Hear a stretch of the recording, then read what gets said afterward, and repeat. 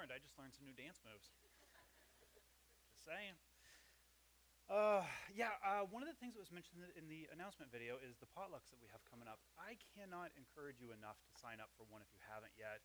They are fantastic. Yes, I think, all right, we're dancing now. They're fantastic. I highly encourage you to go, and we've also got small groups starting soon, so sign up for those. What happens on a Sunday morning is beautiful, and it's wonderful, and it's amazing, but it's just one day. So by gathering together throughout the week in homes for the potlucks, for small groups, in homes, I say in homes, most of them meet here, ours is going to meet at home, but it's another opportunity to connect, to really do life together, and to start getting into the messiness of life, because life happens all week long. Speaking of messiness, we're back in Romans this morning, 9 through 20. So we're going to read that, and then we're all going to take a deep breath, because you'll see why. Romans chapter 3, verses 9 through 20. What then? Are we any better off? Not at all, for we've already charged that both Jews and Greeks are all under sin, as it is written. There is no one righteous, not even one. There is no one who understands, no one who seeks God. All have turned away. All alike have become worthless. There is no one who does what is good, not even one. Their throat is an open grave. They deceive with their tongues. Vipers' venoms is under their lips. Their mouth is full of cursing and bitterness. Their feet are swift to shed blood. Ruin and wretchedness are in their paths, and the path of peace they have not known. There is no fear of God in their eyes. Now, we know that whatever the law says, it speaks to those who are subject to the law, so that every mouth may be shut and the whole world may become subject to God's judgment. For no one will be justified in his sight by the works of the law, because the knowledge of sin comes through the law. The word of the Lord. So like I said, we're going to take a deep breath. And out. And remember what the Bible says, not what I say. This is actually a fun section. I actually really love the law. And I love when the Bible talks about the law. And I'm going to explain why. First is because we have to ask the question is, why was the law given? When we talk about it, that's one of the first questions we have to ask is, why did God give the law in the first place? And Galatians chapter 3, verse 19 is helpful. Why then was the law given? It was added for the sake of transgression until the seed to whom the promise was made would come. The law was given so that we would know what sin is. God creates everything. He creates humanity. And then we fall, and then some time passes, and then he gives the law. And the purpose of that is so that we would know what sin is, and in knowing what sin is, we would know that we need a Savior. And it doesn't matter whether we know the law, like the Jewish people had, or that we're more like the Gentiles, which we are, which is that he gives us a conscience and things are written on our hearts that we're supposed to know. The purpose is that we know that we've violated something. Everybody's guilty. All fall short, the Bible says. But second, and this is the thing I love about the law, is the law was given because God loves. God loves his creation, so he gives the law. We think about the law, especially if you just jump in and you start reading in Leviticus especially, you're just going to start reading and be like, this is harsh. But what we have to do is back up a little bit and remember, who is God giving the law to? He's giving it to his chosen people. God didn't create the law and then tell a group of people, hey, come here and do this. No, first he creates people. He creates a group of people. He saves them. He rescues them from slavery. And he says, you're in relationship with me. I'm going to make a covenant with you. And in that covenant, there are going to be things that I want you to do. But the law was given to people that he loved, people that were already in relationship with him. And the third is the law keeps us safe. We think of freedom as being able to do whatever it is we want to do, but that's not freedom, that's anarchy. I can get in my car when I leave and drive however I want. Chaos. People will get hurt. Possibility people will die. I'll get in trouble. But if I follow the rules, I have freedom. I have freedom to do whatever I want in my truck if I follow the rules. The law was given to keep us safe. The law was not and is not wrong. It was given so that we would know what sin is. It was given because he loves us, and it was given to keep us safe. That's why we have the law. The next question we have to ask is, what is the law? The A lot of people, if you ask them what the law is, they're going to say the Ten Commandments, and that's a starting point. The Ten Commandments are the 10 sayings, or really the 10 utterances of God. It's 10 things that God gave to Moses on Mount Sinai and said, bring these to the people and tell them this is how they're supposed to interact. It's, I am the Lord your God, have no other gods before me. Do not make an idol. Do not take the name of the Lord in vain. Remember the Sabbath and keep it holy. Honor your father and mother. Do not murder. Do not commit adultery. Do not steal or kidnap. That's a fun word in there. Do not give false testimony and do not covet. And we think, anybody seen the Ten Commandments movie, Charlton Heston? My gosh, what a movie. Oh, when I was young, every Easter, I sat in front of the TV and watched that movie. I had no idea what anything was about. Never had been to church in my life, but I loved that movie. Charlton Heston comes down in the mountains. He's got them stone tablets looking all Charlton Heston-like. People are sinning out of control, and he smashes the tablets, right? We think that's the law, but it's not. That's the beginning. That's a starting point. But there's an interesting way of reading that too, because again, we think of the 2 stone tablets as having 5 on one and 5 on the other, but really in ancient cultures, what happened is when a king would come in and take over a people, he would do something like this. He would write the covenant, the treaty, on 2 tablets. And he would give one to the people that he was taking over, and he would take one back with him. So at all times, both groups of people knew exactly what was required for this relationship. There's an interesting way of reading the Ten Commandments that a lot of Jewish scholars say is the right way to do it, and that it's not a list of 10, but 5 pairs of 2. And so what would happen is on the front of the tablet, it had, for example, the first one, believe in God and do not, back up. I am the Lord your God, have no other gods before me. And then on the back was command number 6, do not murder. And what we have then is a set of 5 things where God's teaching us how to relate to him and how to relate to other people. So if we read it that way, what we'd have is number 1 and number 6, believe in God and do not murder. Because to wrongly kill is to take the life of someone who's made in the image of God. It's the ultimate blasphemy. Number 2 would match with number 7, do not make an idol and do not commit adultery. This is fidelity and loyalty. That idolatry against God is making an idol, is taking something and putting it before him. And adultery in marriage is the same thing. It's taking something and putting it in the place of your spouse.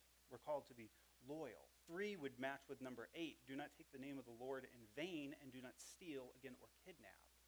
This one's really interesting because to take the name of the Lord in vain is to use it improperly. And we're not just talking about a cuss word, right? We all know what I'm talking about. That like some people use the name of the Lord as a cuss word, but it's anything where we take the name of God and put it where it doesn't belong. And to steal or to kidnap is to take something that doesn't belong to you and treat it as if it did. Number 4 would match with number 9. Remember the Sabbath and do not give false testimony. Remember what's true and what's right. The purpose of keeping the Sabbath was to remember that God created everything. We are made in his image.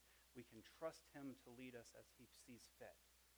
And do not give false testimony. Let your words be honest. Number 5 would match with number 10. Honor your father and mother and do not covet. Are the students in here for that one? Honor your father? No, we already let them go. Should have rearranged the schedule. But really, to honor your father and mother is to honor what you have, to what God has given you, to the place that he has put you in life. And to not covet is to not be so concerned with what you don't have and appreciate what you do have. Now again, I'm not saying this is how we have to read the 10 Commandments, but it is an interesting way to do it. And it shows us that they're not some abstract set of rules and lists that God created. He's teaching us how to relate to him and how to relate to other people, and that they're really the same thing. But the 10 Commandments are not the full law. They're just the beginning. Paul summarizes the law in the verses we read there, but the fullness of the law has about 613 commands. 248 are do this commands. 365 are don't do this. And they're very specific. Like they're so specific that they have to be specific because people use the law to, one, justify themselves, which we're going to talk more about, but also because they want to be right with God. So if it says don't do this, I want to make sure I don't do that. So for example, have you ever heard of a Shabbat elevator? It's a really interesting thing, and it can be any elevator. It's just a little setup they do to it. It runs on the Sabbath, and it stops at every floor because some people were concerned that pushing a button was work, and they didn't want to violate the law. So a Shabbat elevator is created. Because of things like that, we end up with so many different commands because God had to keep going, okay, let me clarify one more time. Don't whatever. The law is clear, but we justify ourselves. And one reason the law has so many commands is because we complicate it and try to justify ourselves. Think of a little kid. We don't do this now, but my mom used to send me to the store all the time. Anybody else?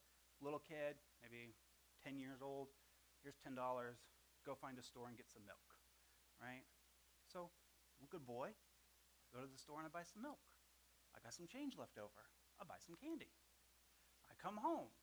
Next time my mom sends me to the store, it's not just go to the store and get milk. That's one command. Now it's go to the store, get some milk, bring me home my change, and don't buy anything else. Not a problem, Mom. I don't know why you're being so specific. I go to the store. I buy the milk. I get the change. I don't buy anything else. On the way home, I decide to go to my friend's house for an hour or so. Next time she sends me to the store, go to the store, buy some milk. Don't buy anything else. Bring me home my change, and come straight home. And it continues, and it continues, and it continues. It does that because we're thick. We want to justify ourselves. I come home with a candy bar. You didn't say I couldn't buy a candy bar. Me and my wife have a very clear system of when we make a decision about something. Because one time she told me to do what I want, and I did. Right? I said I want to buy this motorcycle. She said, do whatever you want. Okay. I bought a motorcycle. I come home with a motorcycle. What's that? You told me to do what I want. She goes, I didn't mean that. I'm like, well, you shouldn't have said that. I'm a very literal person, especially if there's a motorcycle involved.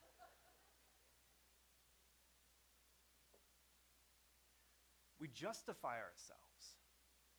We want to be able to say at the end of it, I was right. And we've said it before, we judge others by their actions and ourselves by our motives.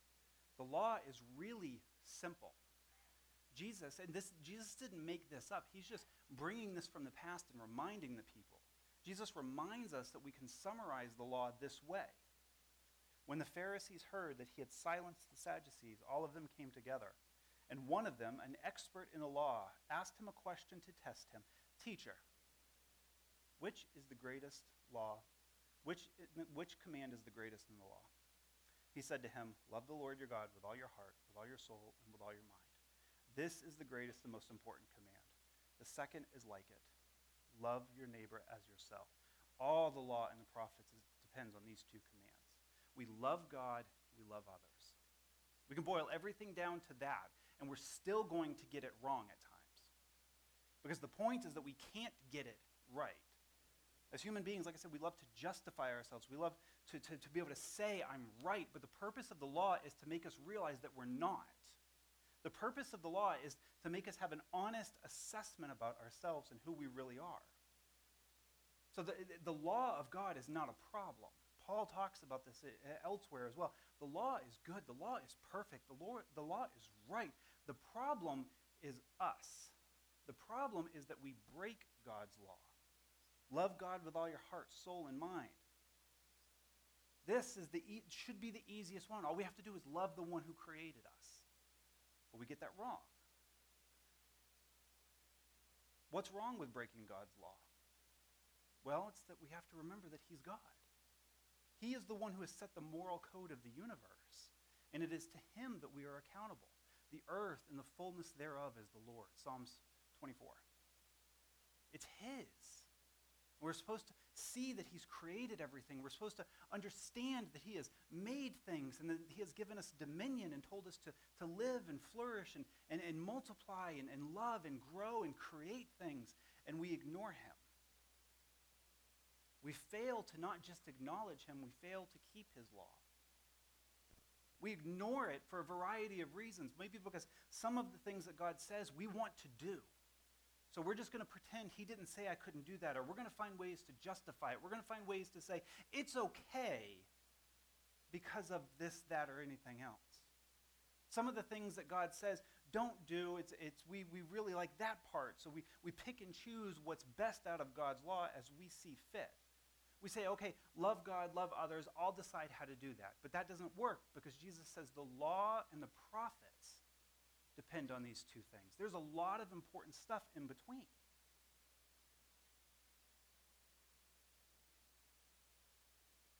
The law is good. The law is meant to teach us. The law is meant to show us things. Now, you've probably heard people say, well, why do we follow this law and not this law? And I'm going to give you just a general rule of thumb that you can take into your Bible study for this. Some laws and rules from God were for specific people at a specific place at a specific time. If we want to know which laws apply to us, we just got to read the New Testament. That's it. They're all in there. Just read it. It's your homework this week. Read the whole New Testament. That's all we have to do is just pick up the book, read it, and go, okay, Jesus, you say don't do this. I guess I won't do that. But we don't like that. So instead, we make up our own rules. We decide what's good and bad. We decide what's right and wrong. We create a system where we're okay and everyone else has a problem that they need to fix. But at some point, that system that we create breaks down. And then we blame God. We say, God, how could you let this happen? And God's saying, how could you let this happen? I was very clear with how I wanted you to behave. I was very clear with how I take care of widows and orphans. Did you miss that part?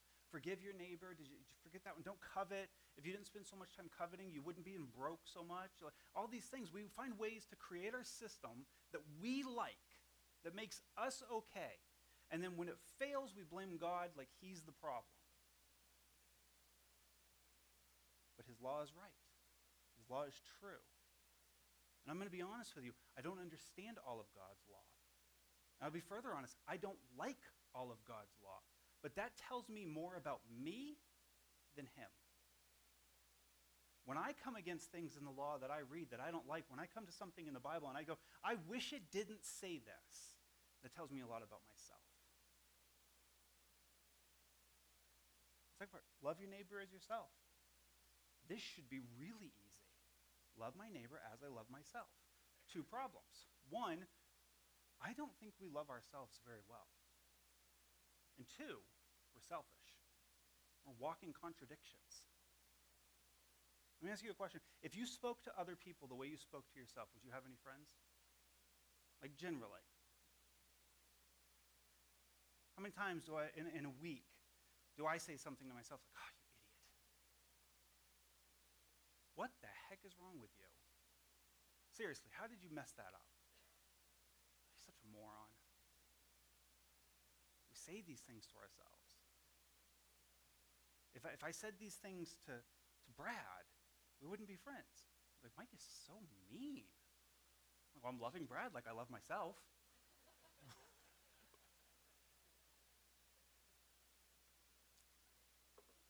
Now, I'm not talking about being narcissistic. That's a whole nother issue. But the reality is we do not generally love ourselves very well. God has forgiven us. We won't forgive us. We make a mistake. We put ourselves down. We lambaste ourselves constantly. We put ourselves down, tell ourselves that we're no good. And then we wonder why we have a hard time loving another person well. Because the person that we spend the most amount of time with, we are the meanest to. But we're also selfish. We're selfish, and the problem with being selfish is all of a sudden you can't love someone else well because they're an object. When you're selfish, when it's all about you, when you're trying to get your way, when you're trying to get ahead, when it's about you and your money and your time and your pocketbook and your job and your car and your family and your whatever, you can't love someone else well because they're just either an object in your way for doing what you want or an object that you can use to get what you want. We can't love an object. The problem with loving our neighbor as ourself is that we first have to figure out how much God loves us. That we know that I know at the end of the day, like I've worked hard over the years, and I'm better at it, but I'm not where I want to be, of not putting myself down so much. I don't know if I might have shared this with you. It's a 10-to-1 ratio. Is that right, Jules? Do you remember 10-to-1? 10 negative things. You have to say 10 positive things to every negative thing that is said. So we did it to ourselves in our house when the kids were growing up. Our oldest. You have multiple children. The oldest. He's not watching. I don't care. He'd be like, Marcus is our middle son. Jake, the oldest, would be like, Marcus, you're such an idiot. So we don't really pay attention, but like when they were younger, they'd videotape each other, like walking around the house doing nothing. I don't understand. But anyway, we would at some point back when we were watching them, and Jacob kept saying like all the time, Marcus, you're such an idiot. Marcus, you're such an idiot. Well, we were noticing is Marcus, this was a couple years later, Marcus would walk around calling himself an idiot all the time. That name had been given to him over and over and over again, so he claimed it as his own.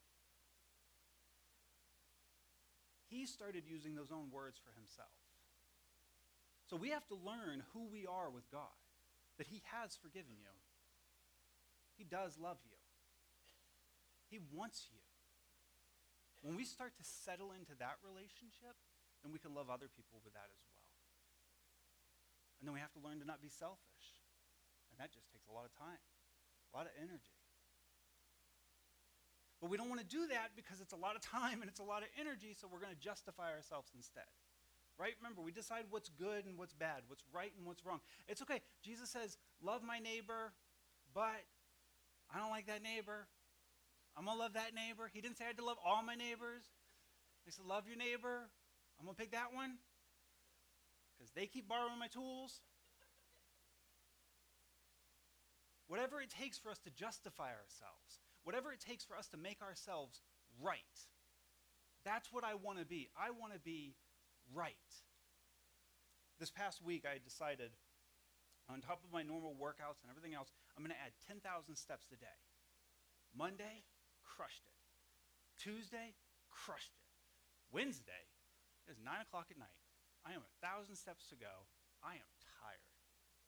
I'm like, I had already taken 2 walks. It was cold on Wednesday. Anybody remember the weather this week? I don't have a treadmill. I'm going to be outside. It was windy. I had already taken 2 walks. It's 9 o'clock. My watch only had like 8% battery life. Again, I'm justifying myself already. I didn't even get to the justification part. So I'm like, you know what? It's fine. I'm just not going to make it. So I open up my phone, and for some reason, my phone says my goal is 7,000 steps. So I'm like, well, I didn't hit 10, but I did hit my goal. It's okay. No. It's just me justifying myself. It's just me finding ways to justify ourselves because we want to justify ourselves in our actions.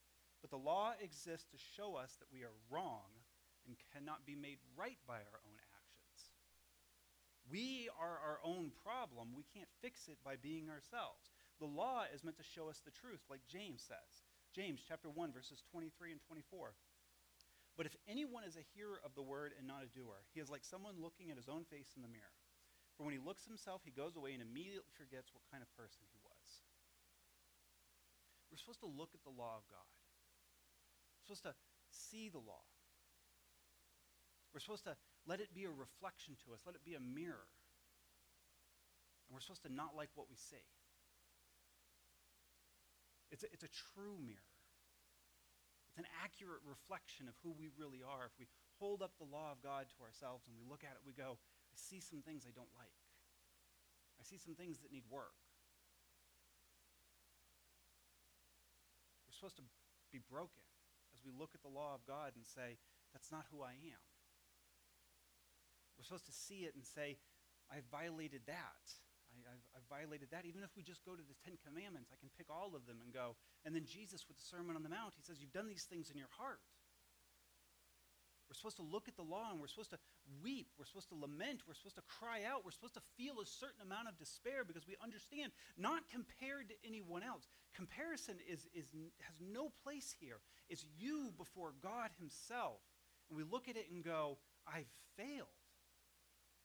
Because God is holy. He is perfect. He is righteous in his dwelling place. There is nothing that can stand before him that is not 100% holy. And we're supposed to see that in the law and go, why did I do this? We're supposed to strip away the justification that we have for ourselves and say, I'm wrong. That's the purpose of the law. That's why I love it.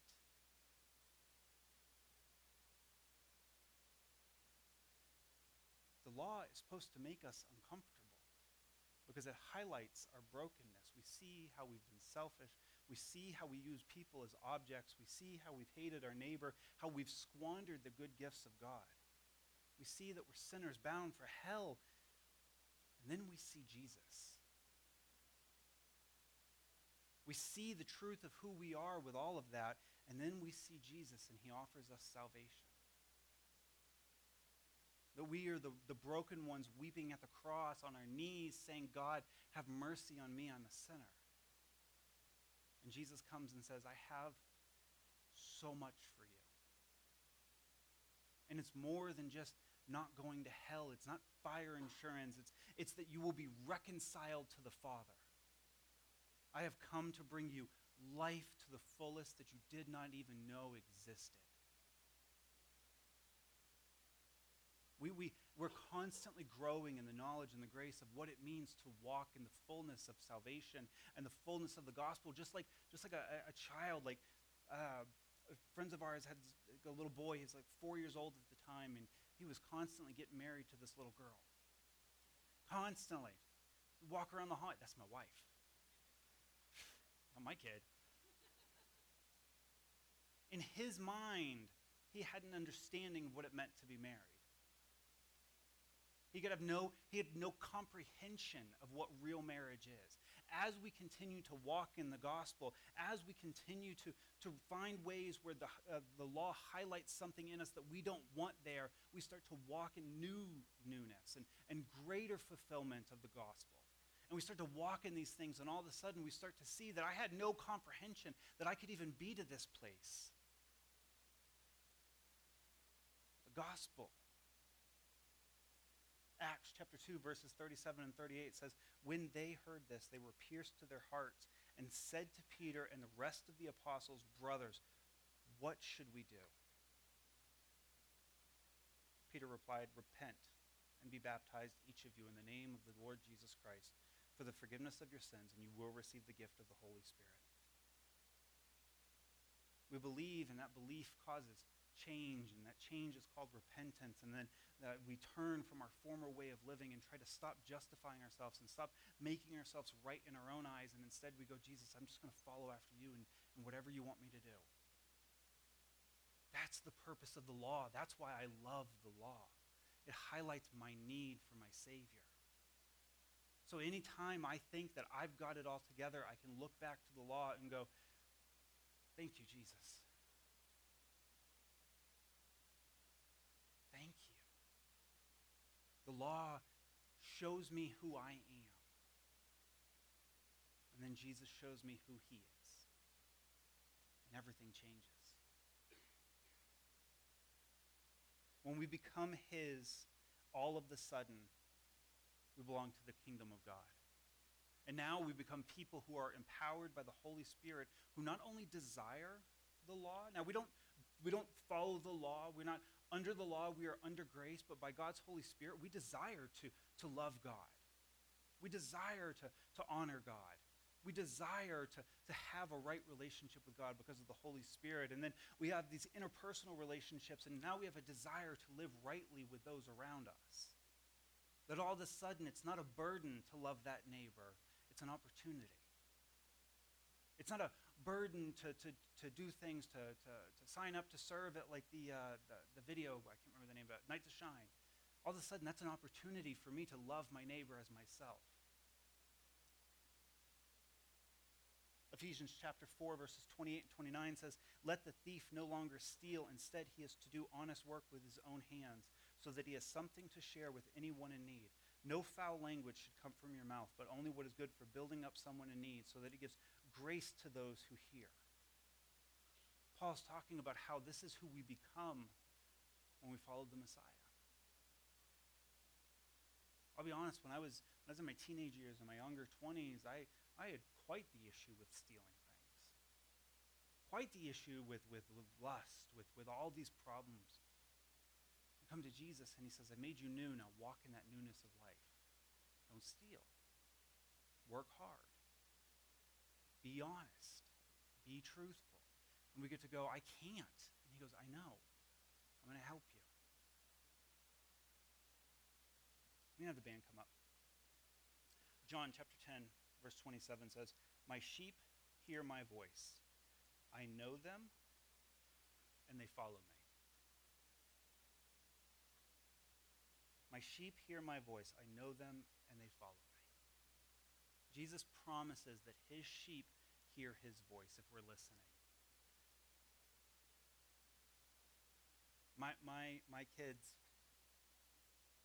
they're all older now, but when they were younger, they knew the sound of my footsteps. Right? I think many dads, usually dads, can attest to this. Your kids know the sound of your footsteps. You walk in the room when they're misbehaving, you don't even have to say anything. They just hear. And all of a sudden, shh, Dad's coming. Jesus says, my sheep hear my voice. I know them, and they follow me.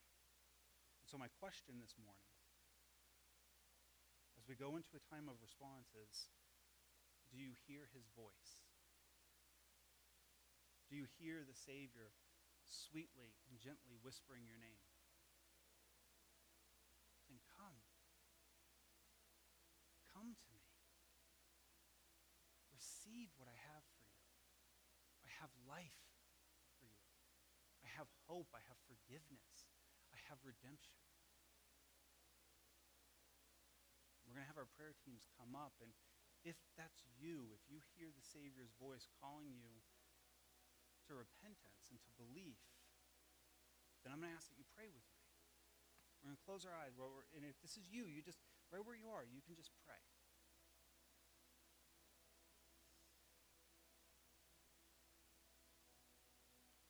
Jesus, I need you. Jesus, save me from my sins and from myself.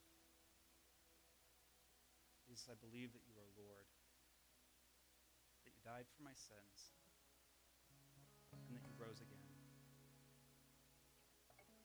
Help me to walk in your ways, Lord. Amen. If that's you, if you prayed that prayer, then go and repent.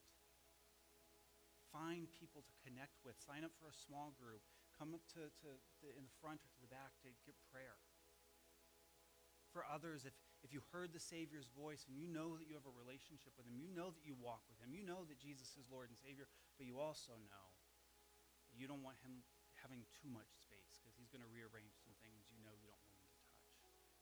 I really want to encourage you to pray into that. So respond as the Lord leads.